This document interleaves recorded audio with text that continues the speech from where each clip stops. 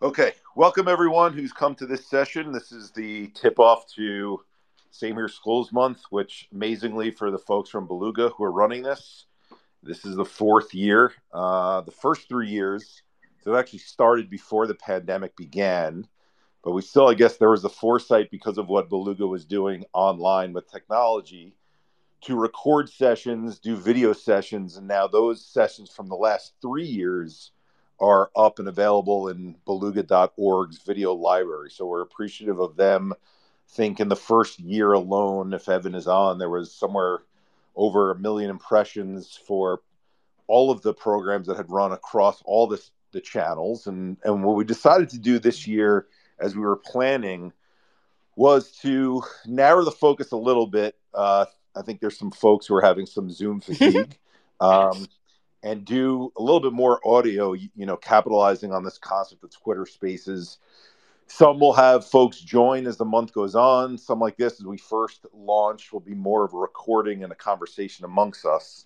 And so, if you look at the topics that Beluga and Seam here, I guess, jointly came up with, there's some niche topics, uh, and I guess anything in mental health is niche when you're talking about more than just the general aspect of what is mental health.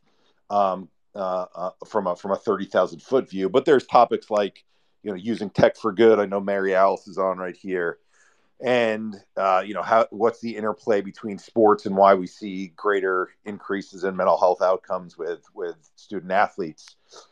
But this particular one, since it's the first of the session, for the first of the month, the focus here, the title of it is 5 and 5, the mental health conversation. I'll give some quick background on why it's named that, and then we'll kick it off to our two co-hosts in this particular case, Rachel and Stacey, and we'll let them introduce themselves. But why 5 and 5? Why did we pick that topic? It's funny because it's a hashtag that we use in a lot of our social channels, and it's something that we talk about when we go in to programming, not just in schools, whether it's offices, whether it's sports teams. And it's almost like a counterculture message to move away from what's been sold to us for so long in this space. And it's the statistic that's been hammered into our head through the boilerplate templates that come with press releases when people talk about mental health, when you see Bell Let's Talk Day in Canada, when you see a news broadcast about, questioning whether or not there's worse mental health outcomes happening now than in previous years. That statistic that gets hammered into our head over and over again is 1 in 5 people are mentally ill. 1 in 5 people are mentally ill. And that's an attempt at trying to make sense of what we do in a lot of other spaces outside of mental health. Well, 2 in 5 men get prostate cancer by a certain age. X in 5 women have breast cancer by a certain age. And in the one sense, statistics are used as a normalization tool to try to say, hey, look, in the case of mental health, 20% of people, that's a lot of people. You should check up on your mental health. And I think the unfortunate thing is because the way that mental health has been talked about for so long by the powers that be, through those press releases, through the media broadcasts, is it's actually done the opposite. Instead of normalizing and getting more and more folks to open up, it's actually created a topic that's become binary. You're either part of the 1 in 5 mentally ill group or you're not. And if you're not, what are you? And I'm sure our host today will be able to double down with me on this. Is when I go and I present at schools, at offices, and I ask people, okay, there's 1 in 5, and I'll actually ask 5 folks to stand up. I'll tell them they're going to have to share a very vulnerable story with the rest of the group. They get all nervous, and then I let 4 of them sit down. And you see the relief on their face, and there's one person standing there by themselves. And I ask the other 4, how do you feel now relative to how you felt 10 seconds ago? And the answers are always consistently relieved, no more pressure. It's not me. I'm not the spotlight's not on me. And I ask, well, what does that mean then? If we're talking about mental health, if you're not like, let's call it, Jennifer, who's standing up here with me, and you're not part of that 1 in 5 group where Eric and Jennifer are mentally ill, what are you? What category do you fall in when it comes to describing your mental health? And the 4 answers that I always get are healthy, fine, normal, and okay.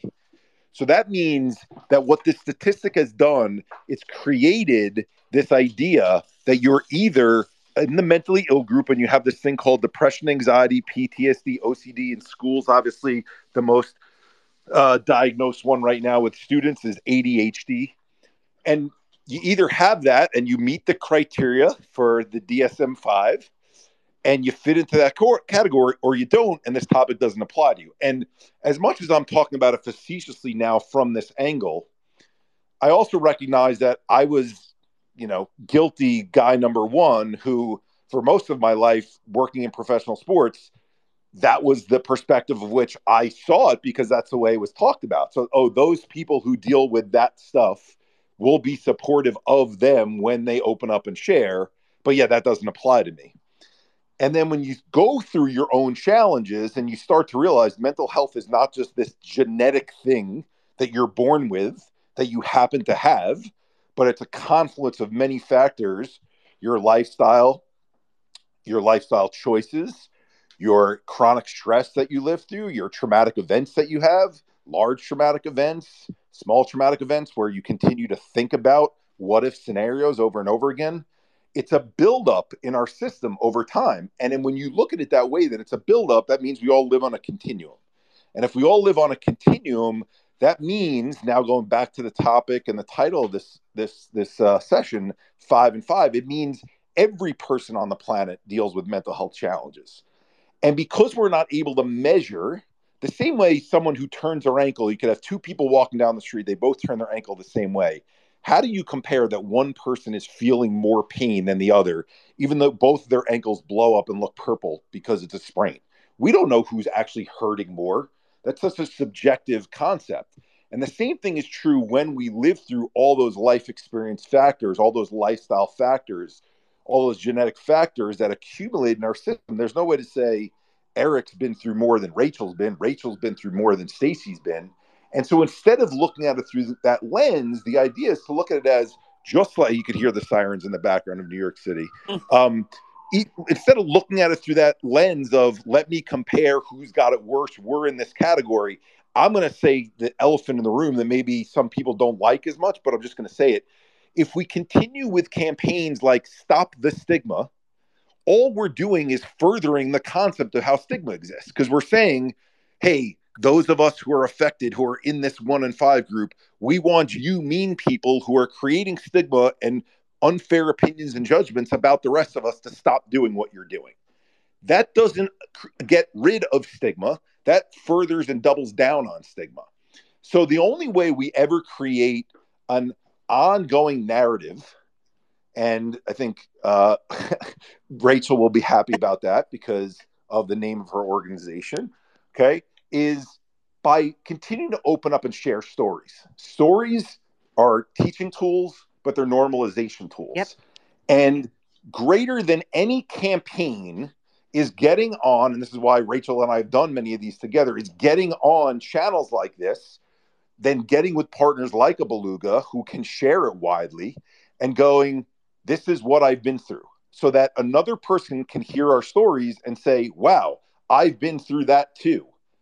And in having gone through that too, what did you do about it? So if that helps create an arc for how the rest of this hour will go, I hope that was helpful. I've not shared my own personal story yet. I will. I want to be respectful of the two co-presenters that I have with me. So Rachel Baribeau will be very happy that I pronounce her last name correctly, because unfortunately too many people botch it and call it Baribeau or all these other different ones. So Rachel, welcome. So thank you so much. First of all, being a speaker and then a broadcaster before that, and now an upcoming author, like, especially in the speaking realm, when other people are speaking, you probably heard me in the background, yeah, cheering you on. And I recognize I do that, one, because I'm just an audible person, but two, because I give people what I need when I'm speaking, and I just can't help but agree with you wholeheartedly from the bottom of my heart. I will say this, and it's just kind of a bold statement to start this out. I have suffered from clinical depression in the past. I battle anxiety currently. I have dealt with suicidal ideations in the past in a major way, and I'm not going to lie to anybody out there and tell you that those ideations don't cross my mind Mm-hmm. from in my current life. I Mm-hmm. now have a battle plan for what I do in those moments. I know exactly what I'm going to do. I know I have a battle plan for people I can call, and I also know that based on what I call my dark night of the soul, which was, a couple of years ago, about almost 4 years ago, 2 months after my mom passed away of cancer, where I had, and this is a trigger warning for anybody that's listening, but I had the perfect storm of crap hit me. I'd lost my mom, gone through a breakup, was broke because I'd been taking care of my mom and not working. So I was worried about losing my house. And then I was also dealing with 2 nights of sleep deprivation. And so all those factors built up, right? And I had again, my dark night of the soul, where I had serious ideations and was very, very close to taking my own life. Where I am now is not like that night. They might be a momentary fleeting thought, and I Mm-hmm. know what to do with it now. But I'm here to take off the mask, and that's what we say in our movement, changing the narrative. And we've worked with over 60 colleges, high school, K-5, Big 10, Big 12, Northern Sun, Border Patrol, law enforcement in multiple states. We say take off the mask that you're hiding behind. And I love what you said about some of these campaigns actually furthering the divide between us, because I think if we can tell people that, hey, no, we're all normal, right, and Mm-hmm. everybody has mental health, but most people struggle. Yep. Most people have thoughts. Most people, and it's what we do with them, and how do we battle back against them. We just had I'll say very briefly and then turn it over. We just had a team member of ours that I'm changing the narrative. Her son took his life 2 weeks ago, Oh. and she said to us, and we're actually doing a space later on tonight. She said, and I agree, by the way, on the Zoom fatigue. People can listen all day long, but they're kind of zoomed out in this world. But she said to us, she said he was so happy. The kid was so happy. He was going to buy a house next week, closing on a house. And then she came back and she said, turns out I'm uncovering some things where he wasn't so happy. And what she's going to talk about tonight, and what I want to share with people are there plenty of happy people out there that have moments that are really hard, that could alter their life, the outcome of their life, and others. And it's, what do we do with those moments? And that's where I'm boldly taking off my mask and standing up radically vulnerable and saying, I've been where you've been, I've walked where you've walked, and I've currently and most recently been there, and I won't let you down. Well, obviously, I've done a number of sessions with you and know that your willingness to be vulnerable is always there. When you say taking off the mask and you talk about the loss of my mother, right? And is there a person on this planet who can't relate to traumatically losing someone who is special in their life? Even if you're a young student who's talking about losing a grandparent, that's a pivotal moment in a child's life. I still remember back to losing my grandfather, and I eerily can feel the way that it was shared with me when I found out about it. It was the Mm-hmm. first pivotal figure of my life. So one is, you're normalizing and you're changing that narrative as per your organization by sharing the what and the how, and Yep. not just sharing the label. And then, you're doing it in a way, it's such an open way, that when you talk about suicidal ideation, I think for those of us who have felt them, which I think is the majority of the planet, right? Yes. And Thank you yet, for saying and it. yet, Thank you for saying it. well, but here's the thing is, so there were 15 million people last year in the US who reported feeling suicidal ideation, which means the number was probably closer to 30 million. Right. And if that was just within 1 year, okay, now consider that extrapolated over the course of someone's life. And if we could talk about suicidal ideation the way that we can talk about back pain, okay, Yes. that's the way Yes. that it should be. Why should it be that way? Because for everyone who will listen to this, there's only so many outcomes that can happen when you deal with the plate getting more and more full over time. When the plate gets full over time and the water overflows in that bucket, or whatever analogy you want to use, the system can only take so much. And then the system starts to break down and has these error messages that are messages of self harm Yep. that we all get. And Rachel, you described it, and then I'm going to introduce Stacey because I want to hear some of her story in terms of, if you're open, Stacey, it sounds like you are, to share, like Rachel did on the personal side of things. Is it that's in code? Like, I know that we can look at thoughts on a neuronal level and go, okay, that's the reason why that person voted for Joe Biden versus Donald Trump. Like, here it is, and that neuron explaining what that. It's a confluence of many things together. So in the same way with suicidal ideation, no one can look inside and say, well, okay, that's the reason why that person feels a certain way. The only thing that we know is that human beings go from a place of, they're in the moment, they're in their parasympathetic response, Yep. they're able to experience life, and then all of a sudden the sympathetic response zooms, and now they get these things called ideations. Why, if that is such a normal outcome, scary that it's normal, but it is normal, Yes. why is that something we're afraid to talk about when it's happening so often and people are hiding in shame behind it, right? And so that's hopefully what these sessions will do, is by all of us being more and more open about this, the things that they do not talk about, I'm using air quotes as I'm saying that, that will lay a foundation for other people to go, oh, it's right. Like, we talk about heart attacks that way. We talk about back pain that way. Why don't we talk about suicidal ideation that way? It's not a character flaw. That's a health outcome. Okay. Yeah, That was, and may I say this really quickly before, yeah. and you nailed it. If we can start to talk about it, hey, that successful, let me just use me as an example. That successful person that's happily married and has kids, has got a book coming out and used to be a sportscaster. What? She's had those thoughts? Mm-hmm. Like, she's dealt with those, she's battled those? Yes. And if I can say that and share that with another human being, that you're not defective, you're not weak, you're not broken. And now, hey, let's create a plan for when you do, so that you don't want to carry out that ideation, right? Like, you Yep. don't go and act on that ideation, but knowing that we're going to have, and I thought it was a great analogy of the plates getting full and the water seeping over. What are we going to do when that happens? And it is fantastic. And the more that you say it, and that I say it, and that Stacey says it, and everybody that has ever struggled stands up and says, no, it's all of us, right? Yep. It's not the Yep. one, it's all of us.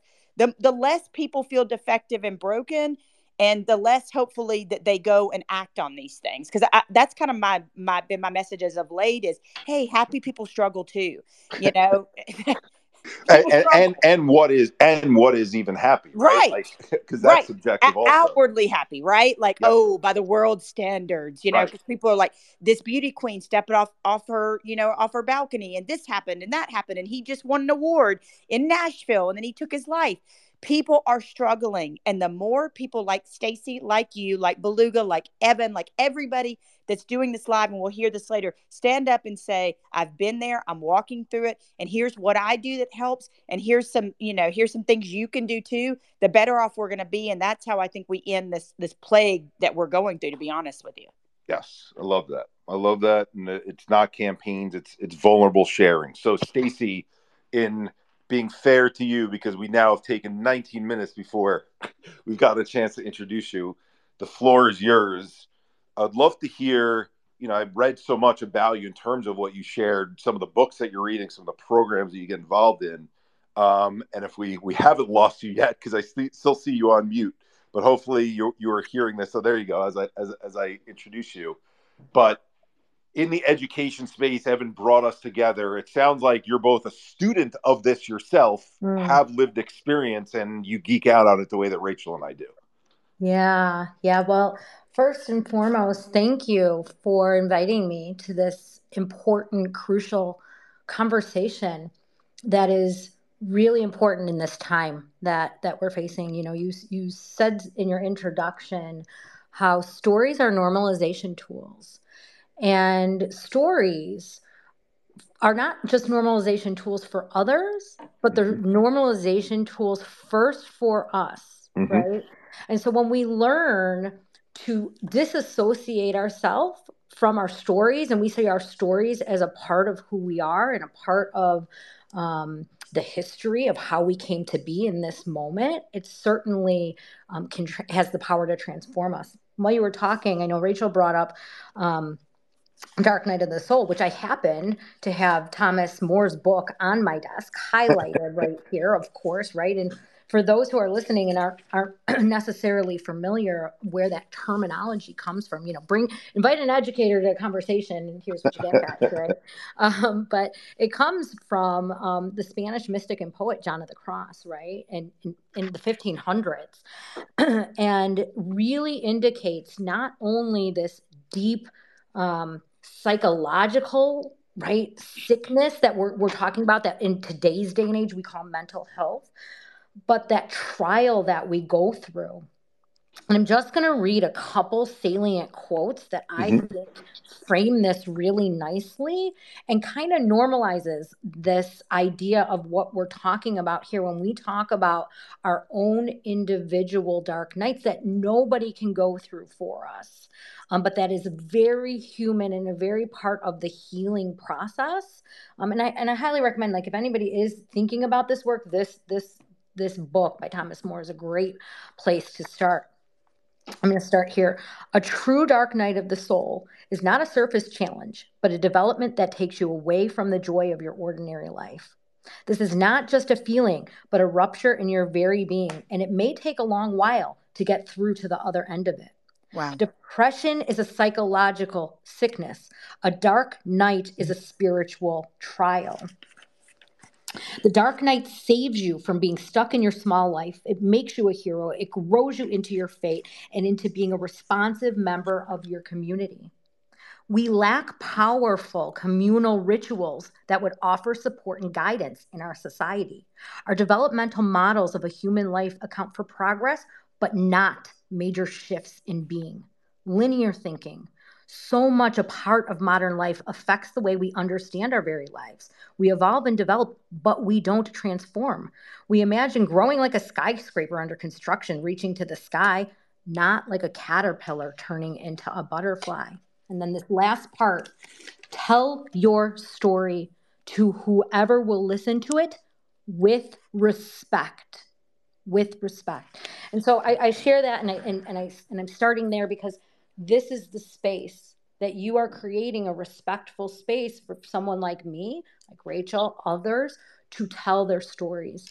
And so mine started when I was 3 years old. Before you even get into Yeah, your story, I please, just got to please. say that, like, as you, because I have not read that book, like, right, I love that you, obviously Rachel either has that term or she'll share with us she read it, and as you're like reading those things, especially the first couple of lines, I was like, she's calling me out right now. Yeah. Yeah. Because it's so human. Like, if you're willing to, like, put the mirror and look in the mirror, look at yourself, I don't know that there's a person that can't relate to those lines that are shared. Yep. Because so many of us, like, we want to feel, we want to be engaged, we want to be engrossed, we want to be in the moment, and then it's like something's off and we don't feel there and we don't feel connected. And why do we not feel connected? And what are we hiding from it? Are we actively doing it, or is it happening to us? And anyway, I want to share, thank you for reading that, because it really resonated, and it made me self-reflect. It was a great reading. Thank you. Of course. Thank you. Thank you for saying that. So to your point about the mirror. So at 3 years old, I had this my first existential memory. I was at my grandma's house, crawled up onto the little bathroom counter. I was by myself for the first time in the bathroom. The family was all outside the bathroom. And I looked at myself in the mirror, and I had this moment of like, whoa, that's not me in the mirror. But like, this isn't like me either. I'm this other thing. I'm this presence, right? I like, not right. You're 3 years old, nonverbal. I don't know what it means, but I had this like moment of understanding, nonverbal. And so then at 5, I was sexually abused by a babysitter across the street from my house. And from that moment on until I was 40, probably 43, 45, I'm 48 now. I didn't even know that really happened. I had repressed it. I had disassociated from it so completely that I had no idea until I started therapy. We had my brother-in-law committed suicide, and because of his suicide, many of us in the family had started to go to therapy. And what the thing about therapy is that a lot of people don't understand is many times it's harder after you start, right? You think you're going in for one thing, and then all these other things start to unravel. And so I went through it, 7 years of therapy, digging up the past. And through that process, really started to realize that I was taking a ton of medications. I mean, antidepressants, Valium, you name it. ADHD meds. I had taken everything that you could think to take. And I'm a super high performer, right? Like Mm-hmm. super, super high strong, not high strong, but high performer. And, I wasn't an athlete, but I'm an elite performer in business and in my work. And so I couldn't ever understand why I was always unsettled on the inside. And I just channeled that anxious energy into my work. Mm-hmm. And when that no longer worked for me, and I broke down, and I mean, I broke down to the core when I started to gain little insights and understanding. I started working with a mindfulness coach. And I was attracted to him because he had spent years in a Buddhist meditation center. And I knew he had something, an unlock with like meditation. Mm-hmm. And so I wanted that. I wanted to learn how to access kind of what I sensed in him. And so for the last 2 years, I've tried every type of, in 3 years really, holistic, you name it. I've read the research on neuroscience, atomic habits. I mean, from all that kind of stuff to cold showers, cold plunges, intermittent fasting. I mean, you name it, breath work. I've probably tried it. Psychedelic mushrooms, right? Like you name it, I've tried it. And just have really allowed myself to accept myself on this journey. And the more I do that, the more confident I become, the more calm I become, the more assured I become in myself, and trust myself. I couldn't trust myself. And so it's a really important conversation, and I'm glad we're having it today. So what you just shared, again, in the spirit of creating safe space and willingness to be open, sharing the existential thought, I would call it slightly crisis, even at 3 years old, um, and the sexual abuse and the therapy and the things that you've tried is more than what I would say most people, again, using air quotes, are willing to share. So one, thank you. Mm.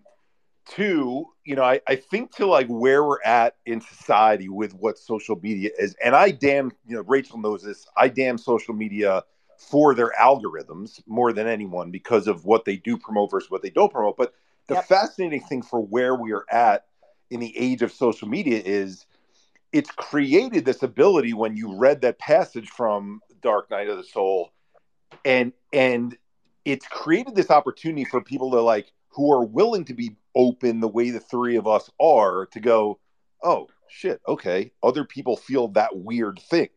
And no other time in society have you been able to collectively look at multiple people at the same time from your area of the country, outside of your area of the country, and other parts of the world and go, wow, there's similarity in what we're all feeling. And as you were describing that feeling that you had at 3 years old, I want to bring up two things, two quick stories. One is we were doing an event. We started doing programming back in 2018. And one of the schools that we went to was Loyola Chicago. Mm. And it stuck out to me because there was this guy, college student sitting. It was about 300 because it was for their student athletes. There was about 300 kids in the audience, and this one guy was sitting there by himself. We had a hockey player with us, and so this guy was a huge hockey fan. So I don't know if he was just geeking out on that. And we got to the Q&A part, and keep in mind this is 5 years ago, so it shows like how far we've come. You get the typical questions, from the rest of the audience about like, how do you get other people to open up, right? People are always asking questions about other people. That's the easiest way to start the flow of questions. And then this kid just stands up and goes, I have these feelings of disassociation where I like feel like I'm not in my body when I look in the mirror sometimes, and like I'm almost hovering over myself. Can you describe if you've ever felt something like that, and what is that exactly, and where does it come from? And I was like, excuse my language, oh my God, that guy has a lot of guts, let's use. And I was like, I can't believe he was willing to stand up in front of 300 of his peers and say that he feels those things.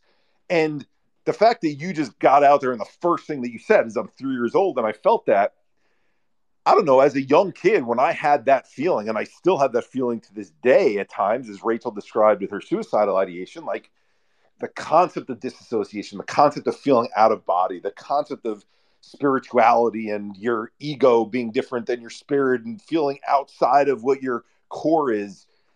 For some reason, that's such a deep concept to so many that it feels like we veer away from having that discussion. And since you shared at 3 years old, it's not my full story, but I remember being 6 years old and I was going to like, Sunday school, and I picked up a book on Adam and Eve, right, in the library, and you're just looking at the pictures. And I guess even at 6 years old, my mind just started racing. Well, okay, if Adam and Eve were the first people on the planet, who came before that? And what came before that? What came before? And I couldn't stop my brain from like overthinking and not understanding the concept of like linearity of time. What is infinity? What does that even mean? And it freaked me out at 6 years old, where that's a fear and a almost like an existential thought that has carried with me from the time I was 6 years old all the way till now. And there was such a long time where I didn't go to therapy, not because I thought there was anything wrong with therapy. It was just like that just wasn't part of what my family did. And so it wasn't normalized for me. And then so I held that thought in because I'm like, I'm the only freak who questions those things, who worries about those things. And then when you hold on to it, it builds and builds and builds and builds inside of you. And it sounds like the whole concept of the bowl being filled with water and overflowing resonated with both of you. Is that's part of that bowl filling with that water. I think too often in this space, because the term trauma gets thrown around so much, and trauma is a huge piece of what fills that bowl. What also fills that bowl is these what if scenarios and these questions that we have, and how our brain interprets an event, even if the event didn't happen. The what might happen if that happens tricks our brain into believing we're in that threat response already, and it ups that load that comes in on that central nervous system that builds and builds and builds over time. You unmuted yourself, Stacey, so it sounded like you wanted to chime in here. Yeah, thank you. That trauma piece is huge. And a couple of things with that. First of all, everyone is walking around right now traumatized. We just had a global pandemic. So the reverberations of that, everybody has trauma from that. We just don't know to the extent. So certainly there's that. The other piece of this is we don't have in the English language. I was an English teacher, right? I had to take all those linguistics classes and do all that stuff. And when I talk to my international friends, one of the reasons why, and my coach is Finnish by birth, right? He's from Finland. And one of the reasons why I believe it worked so well with us, and why like I was able to get some really good unlocks, aside from the fact that he's freaking amazing and phenomenal, is because he uses language, the English language and words in a different way. And people, I mean, that's European, but even more so on the Eastern, right? People who live in the East, if you think of Eastern culture. Sure. They have way more words. They have different language for a variety of feelings. Yep. And we in the United States use emojis. Yep. We're not basic just on emojis, which there's research around that too. But the whole point being that we don't have words even to really talk about this, even if we can talk about it. We need to create new language. And I think what you're doing here with your work is helping to do that so people can tell their stories. That young man who stood up, how did he even know disassociation? I was a high school teacher. Yeah. Like, that's mind blowing that he understood that, but right. So yeah. No, Evan will laugh listening to this when you're talking about language. And I know I've shared with Rachel before is, you talked about books that you've read. I ended up reading, about polyvagal theory, and then ended up getting connected with Stephen Porges and that whole group and learning about shifts to the nervous system. And exactly for your reason is why we created something called the Same Here Scale, where the language is thriving, gliding, surviving, fluctuating, struggling, sinking, and it's linear. And it talks about the balance between parasympathetic and sympathetic nervous system being tipped eventually to more sympathetic response over time because we live through more and more events. It's probably appropriate, since you and Rachel were very vulnerable, I'll give a quick 411 on my trauma history. I was 35 years old and my brain fell apart, and I was given all these labels of PTSD, OCD, I was at the height of my career. I'm a chief revenue officer with a professional sports team. It's what I'd worked for my entire career. And then bam, the rug gets pulled out from underneath me. And for 2.5 years, I was given over 50 different psychotropic drug combinations, TMS therapy, was told my last resort was shock therapy. And I did 12 sessions of those, and I felt no better leaving the hospital. So I thought, I've tried everything that's out there.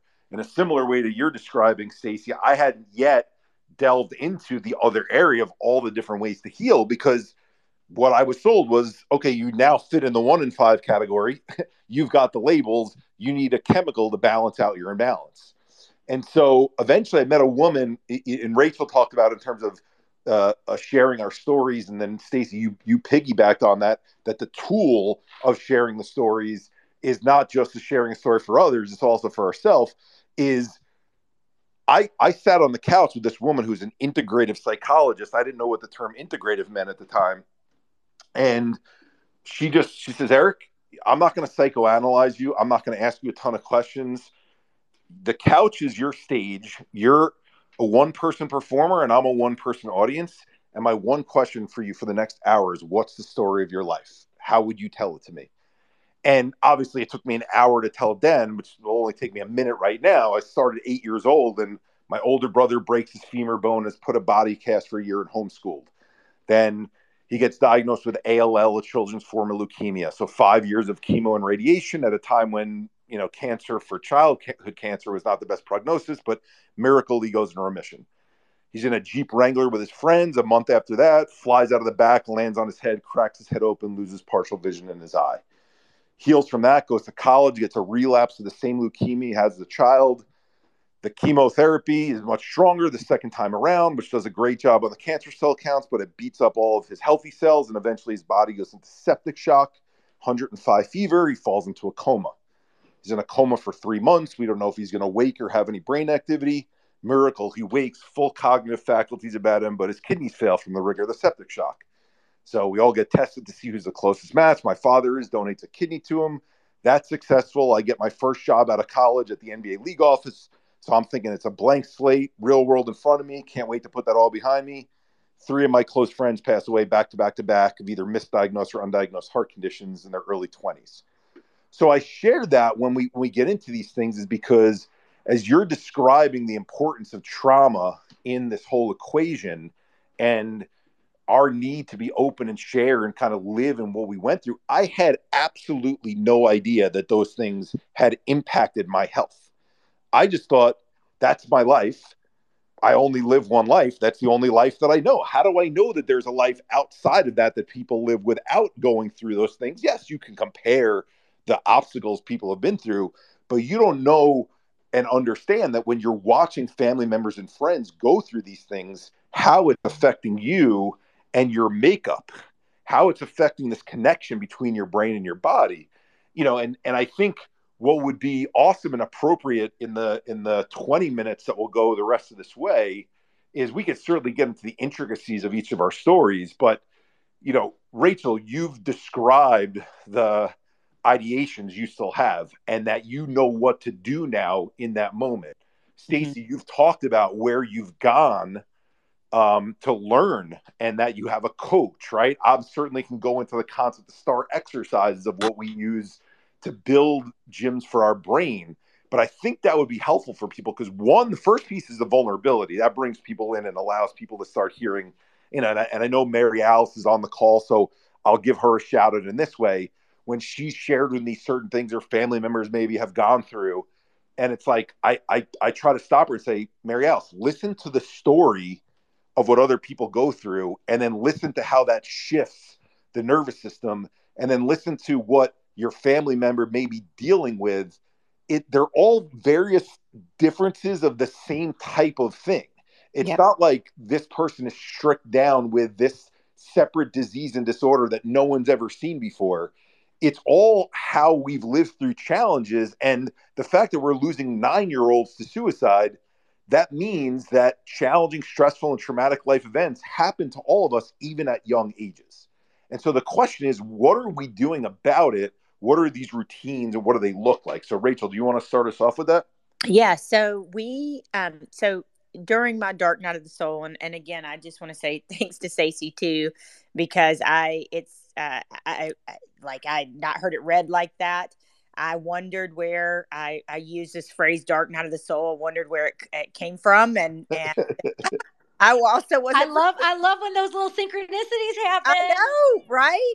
And I'm like, did I ever come across that? Was it on a television show? Like, what was it? But thank you. It was, and I closed my eyes when I was listening to you read. And by the way, I could tell you're a teacher because you're a great reader.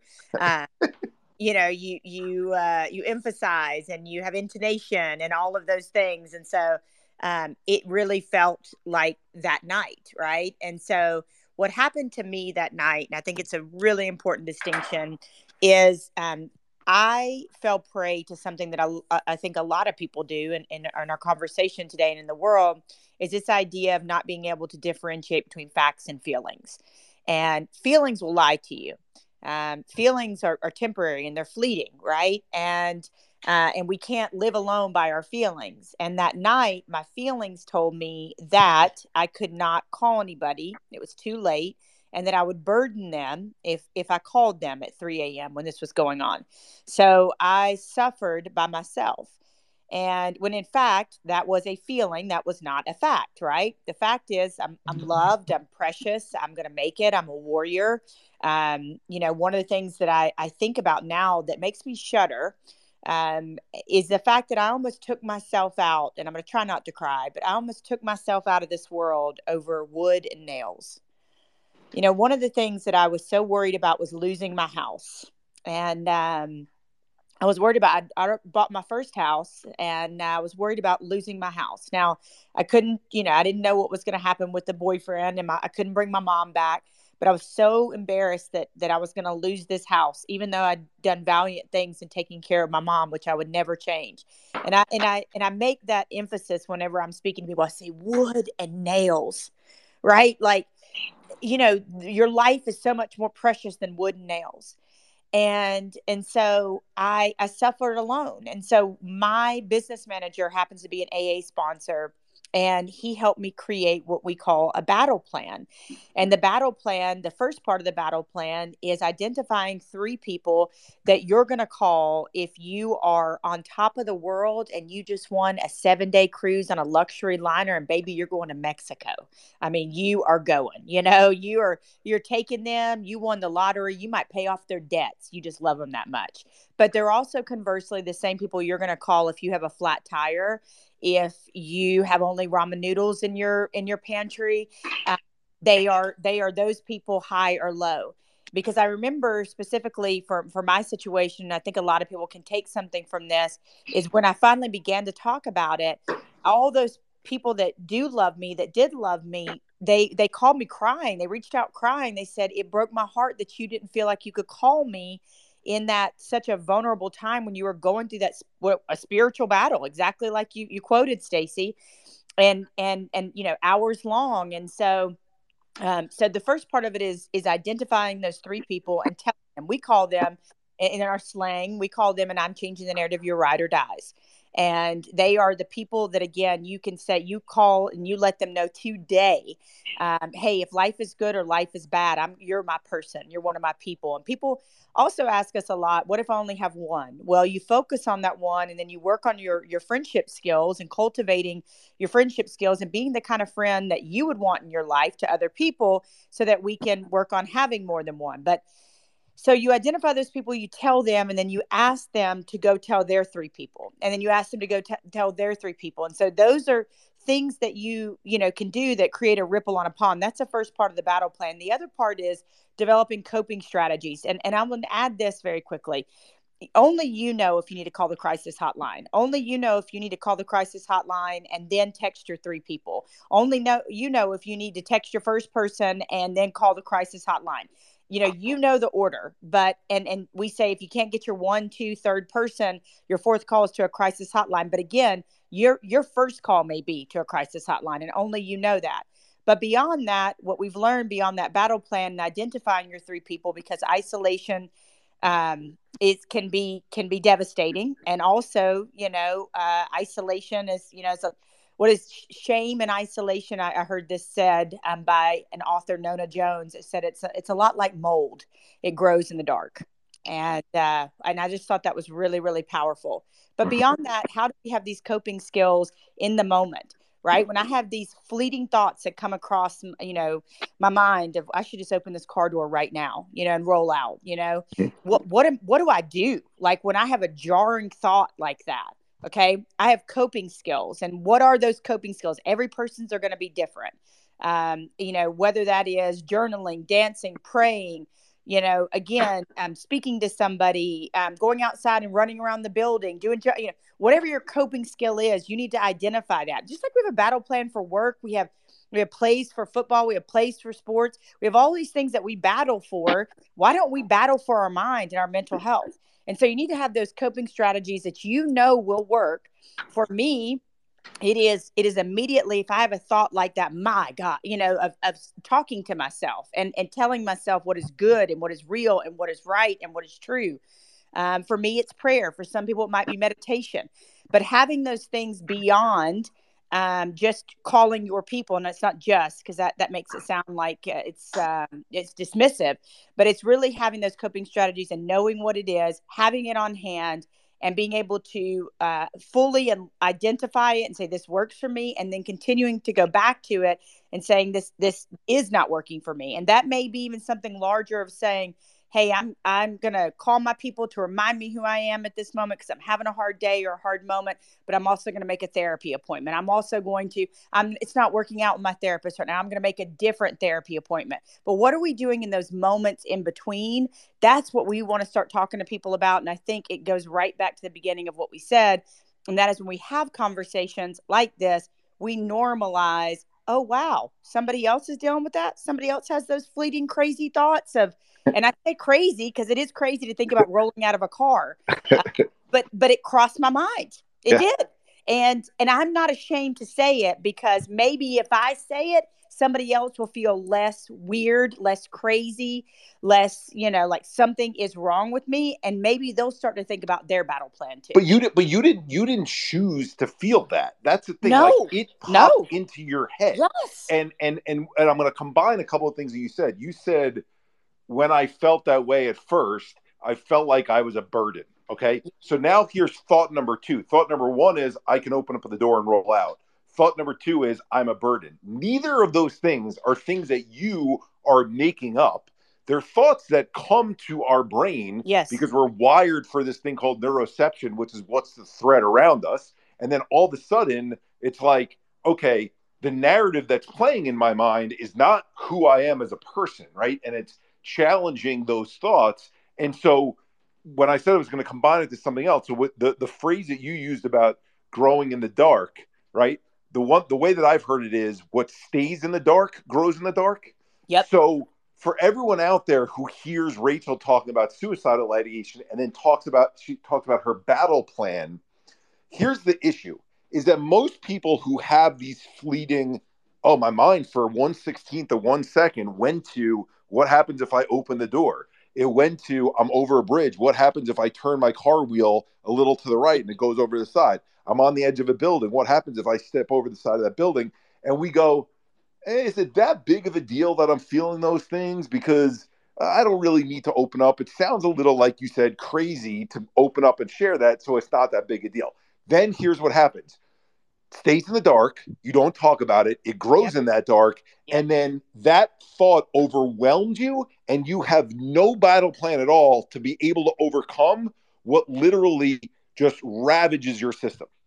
And now you're trying to fight basically a huge monster with a little toothpick, and you can't do that. And that's the reason why the three of us are up here sharing these things. And as Stacey's going to open up about whether she calls it her battle plan or her gym for her brain or her mix and her toolbox and all the different ways and strategies in which we call the analogies that we have for all these things. is we're trying to sound the alarm bell for everyone out there that you don't need to be this thing called sad, depressed person for suicide to be something that takes you out. The same way you don't need to be this person who walks around with this pain down the left side of your chest and your shoulder and your jaw to have a heart attack. It can come out of nowhere because these things build silently. So if you're ignoring them and you don't have a plan, that's when the rug can get taken out from underneath you and we can lose you. And we don't want that to happen. That's why we're talking.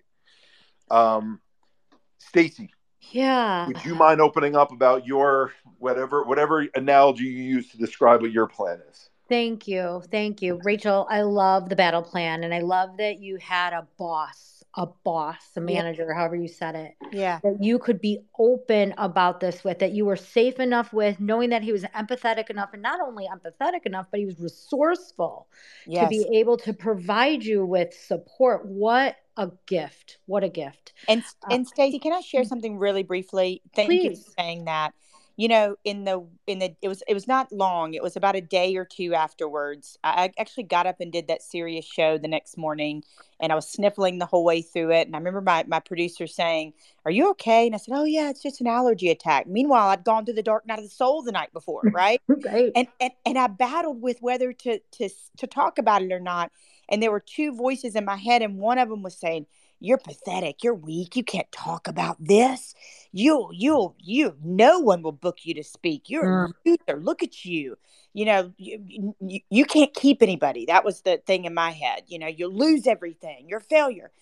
But the other voice said, and whether it's a faith perspective or wherever you come from, for me, it's faith. But the other voice said, "Oh, my girl, you're a warrior. You mm, go and tell the world, tell them they're not defective, tell them they're not broken, tell them they're not weak." And Stacey, I began to talk about it, and it blew the lid off of a movement that was already had great steam and was doing great things. And so thank you for saying that, because I'm so grateful for Jason, for my manager. I'm so grateful that I just pushed through and made that video, and that it went viral, and that I began to mhm, talk about it, and that it changed really the trajectory of my life just by mm. being vulnerable. So thank you for saying that. That's beautiful. What a beautiful thing. And I just feel like this shame, even when you were saying like the voices and what they're saying to you, shame is such a liar. And when we expose shame and when we call it out and we take that, like that mold analogy, and put it out there, it diminishes instantly. And then we're sitting there like, who am I now? And we have an opportunity. And I think, you were talking about like the process or the tools, or what the, what do I have to offer?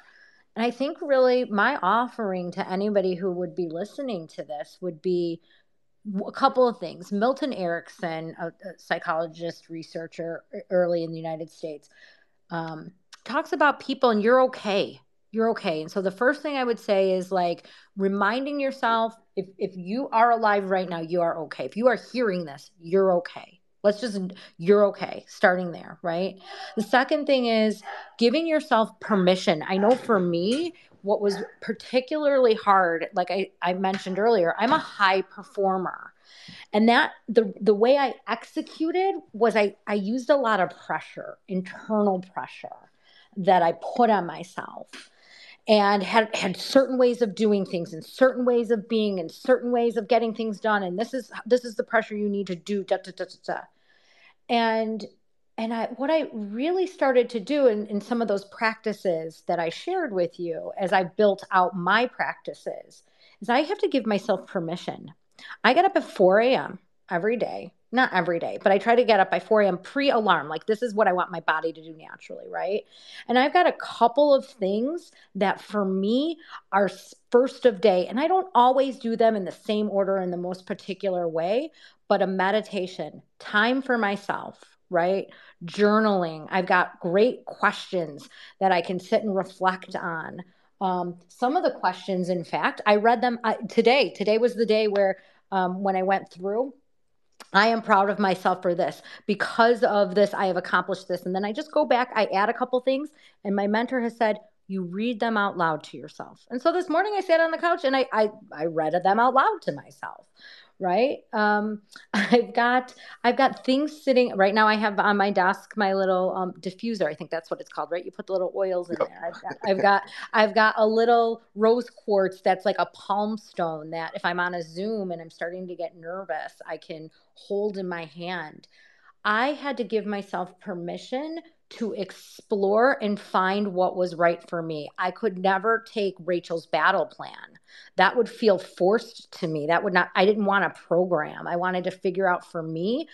I wanted to learn, I needed to learn to trust myself. And the only way that I could trust that I was capable and okay to live and be alive in this life would be to know that I have the inner resources and I'm resourceful and I can find what I need when I'm alone and I'm in, because the dark night of the soul, it's not a one-time event, friends. It's not a one-time event. It's a lifetime journey.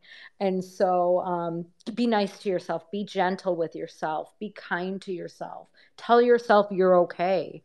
I think those things for me have really helped me grow. So it's interesting because you both have different battle plans, so to speak. You said your battle plan may not work for me, and mine might not work for you. Yep. And one of the first things I noticed, like when I got in this space, which I don't think, Rachel, sounds, the way that you got into this space was because things were happening, and then you shifted careers. Things were happening to me. I shifted careers. Yep. Me From too. three. Me too. Exactly, right? Yeah. Yeah. And so it's like things happen to us. And so the first thing that I noticed when I was in this space, since we can go all the way to the end of the spectrum, since Rachel started us off with great vulnerability, is suicide and suicidal ideations. I was wowed by there were so many, plans out there, battle plans, let's call them out there, for what to do for other people. Look around to see if they're giving away possessions. Look to see if they made a plan. And there was no one talking about, like, what do you do? What is a first person suicide prevention that we can templatize in a way that, to Stacey's point, isn't too templatized where it's so rigid it doesn't work for people, but at the same time it's simple and gives steps. And my facetious comment towards that is because we all grew up where they taught us stop, drop, and roll for fire safety, and a hell of a lot less people, or fewer people, I should say, ever catch on fire than have suicidal ideations. Great Yet we teach point. every single person in the so we created an acronym, Lifesaver, LIFE. It's 4 different steps. There's a video that goes along with it. Everything's free. It's posters, but it's I'm only sharing that. You go to samehereglobal.org, SAMEHERE global.org to download it and to get the stories of parents who watch the video with their kids, of teachers who watch the videos with their students and talk about it each year. And it's Rachel, like some of the folks in it's Kevin Hines and it's Hayden Hurst and people who've been open, and it's men and women and it's different backgrounds, to show that different people have experienced these ideations, but at the same time to show that, why not talk about a plan when you have them that's going to work for you, right? To have a step-by-step process that's going to be your process, whether it's more external like it is for Rachel, whether it's more internal like it is for Stacey. We each need to have what that plan of attack is. And I'll say this, and Stacey maybe can back me up from a neuroscience level, is the first time I ever experienced a major suicidal ideation, the thought that was going through my mind was, oh my God, I'm an alien. I'm the only person in the world who ever feels this way. I can't believe that these thoughts are going through my mind. Why am I staring, back to Rachel's point of trigger warning? Why am I staring at a bottle of pills and is my mind going, swallow it, swallow it, swallow it, swallow it? And I don't want to swallow it. Why is that the largest voice in my head? And all that happened was the ideations were even stronger and kept building more because I was so afraid, because no one had ever talked to me about those things before. And I thought I was, quote, losing my mind and I'm done right now. And if we had been able to have conversations like this back then, I would have been able to recognize and realize, like, you don't need to freak out, Eric. This is awful that you feel this way. And yes, it feels like you're in a dark tunnel. And yes, it feels like there's no way out. But you can rationalize with yourself and go, it is a fleeting feeling that's not going to be there forever. And you can talk yourself through this. Now, that's not how everyone, to Rachel's point, sometimes you need someone else to talk you out of it. But the reason I share that openly is the only way we can make that sympathetic response go down when people have these ideations, whether it's the first time, the third time, the fifth time, and instead of the impulse error messages getting stronger and stronger and stronger, when we have these conversations that normalize how they feel to us and we discuss what it's like going on in our brain, something that's been so taboo in this space for so long. Ooh, you can't share that because there's going to be a contagion effect. Well, okay, my flip to that is, well, if you don't talk about it, it remains in the dark, it remains in shame, no one opens up about it, and then we continue to lose people worse and worse and worse. So which way do you want to have it, right? So I hope the conversation that everyone will be able to take from this, and the takeaways that everyone will be able to take from this, is, one, you heard stories of vulnerability, creating that safe space of, I can share openly and I'm not ashamed of it. In fact, I actually wear it as a badge of honor right now that I've been able to overcome a lot of those scary things that have gone on my mind before it was normalized to talk about it, and feeling emboldened by that. I love that Rachel even calls her plan a battle plan, because I think the shift that we need to make in this space is having bolder, brasher, more out there, like, hey, I go through it like everyone else. Yeah, like I'm a little crazy also, right? Like those things are what normalizes. And then you heard cold plunge, you heard meditation, you heard mindfulness. We call them STAR exercises: stress and trauma, active releasing, and rewiring. You're doing a gym for your brain. To normalize for everyone, and I mentioned Mary Alice is on this call, and then I'll have Rachel and Stacey wrap with whatever they want to wrap with. You know, when Mary Alice has been navigating this with a family member, it sounds to her, and I'm using her as my litmus test on what I hear every day from so many other people, is what gets hammered in our head by the powers that be are med management and talk therapy, med management and talk therapy. So when someone's family member is struggling, that's where they're bringing them to. And then when those of us like Rachel, Stacey, and I discuss things like cold plunges and meditation and yoga and mindfulness and breathing practices and tapping and EMDR and all these things that are out there, people are like, yeah, but does that stuff really work? And the hilarious thing is, one, those things are not alternative. Those things are the things that have, most of them, except for the more recent ones that have been invented over the last 10 years or so, most of them have been around for thousands of years and have helped people. So they're not the And alternative. may I add one? Not to interrupt. Yes, I mean, no, I did go ahead. interrupt, but I'm particular. I did a lot of research around like the ketamine therapy, what you're seeing in like things like Mind Bloom and stuff like that. There are new therapies. I think the innovation is going to continue to grow. That people who maybe would be a little hesitant for some of those things potentially can really start to access in, and the results are compelling. They're compelling. The research is I was just reading a study out of Johns Hopkins. The research is really compelling. And so I think my mom's a nurse, like as I've told my mother some things right about my mushrooms, she's like, oh my God, right. What are you doing? But I'm like, listen, Mom, there's research out there. There's alternative ways to think about this. And so I tell people, do your research. Get out there, start to see what's new and innovative, because by the time your physician, your doctor in your local area, your local therapist is going to get that information for you, it's going to be a while. We're just on the cutting edge right now, right?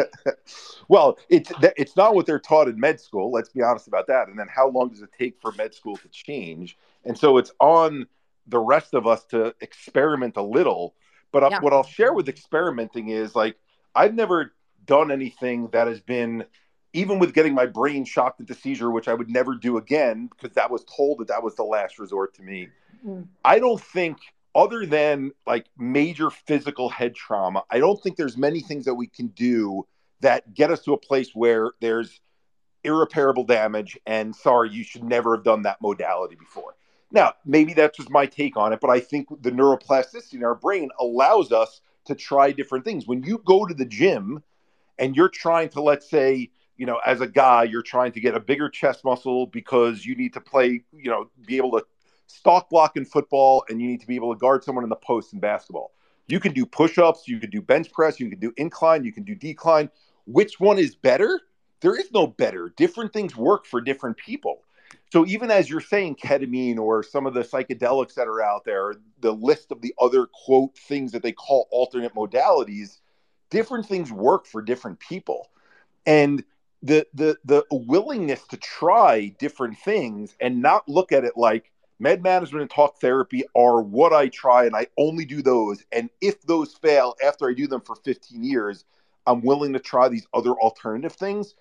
You're going to find yourself chasing your tail for 15 years. And can I add to both of what you're saying? I Yeah. work with a client. I do some coaching on the side, joy coaching, just people that want to start movement, people that want to write books, people that just kind of want to level up, right?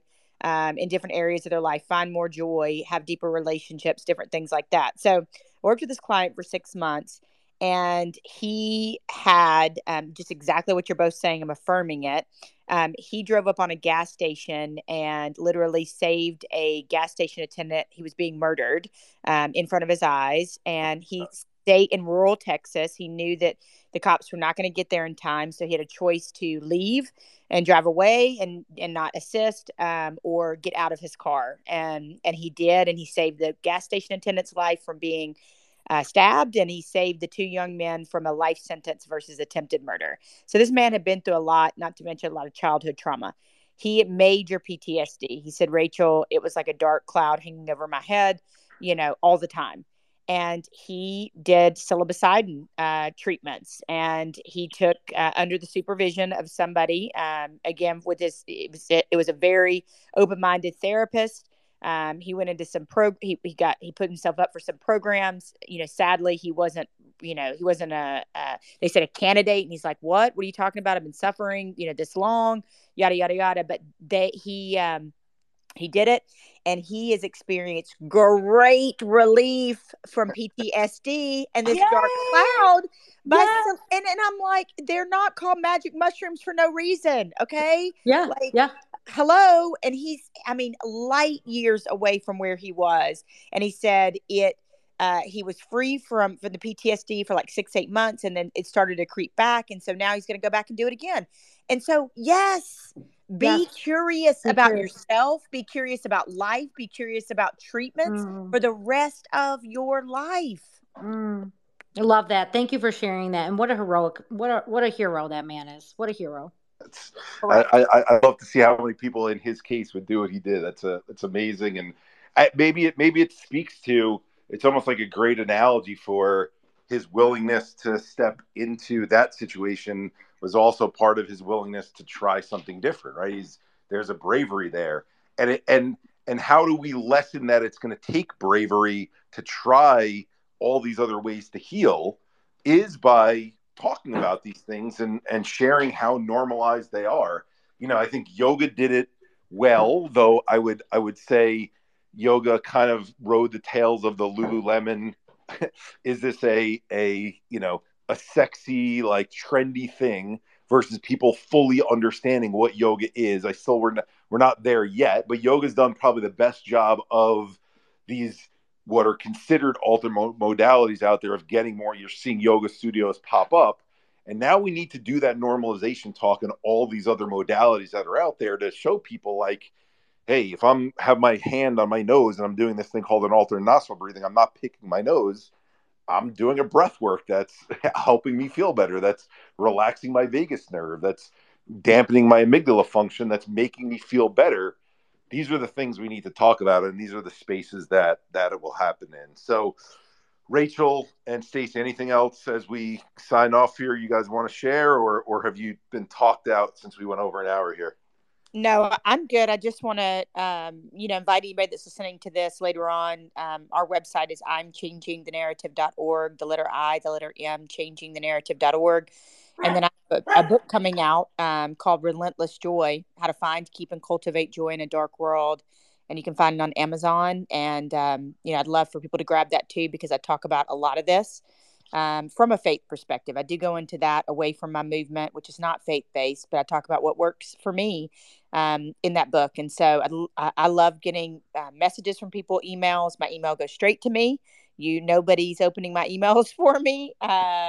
there's no gatekeeper. And so I just love to connect with people. And if somebody hears this down the road and they say, wow, that conversation that you three had and that everybody had on this call, which I just love where we went, by the way. We went all over the place. It was just awesome. That's what happens when you have unscripted conversations. And I just want to thank you too. Thank you for allowing me to be me, giving me a platform, and allowing me just to speak from my heart. I appreciate you both. Yeah. Mm-hmm. Rachel, so nice to meet you. Thank you for Eric having this space and the work that you are doing. It's really important work. It's meaningful work. It's work that hopefully will continue to evolve and exponentially grow, especially in schools in this country. Right? We need this in our country. So thank you for that. And I'm just thankful that I had an opportunity to share. If somebody was listening and they wanted to find me, if you put in Dr. Stacey Gonzales, you'll probably find me somewhere. So happy to connect with anybody that I can help.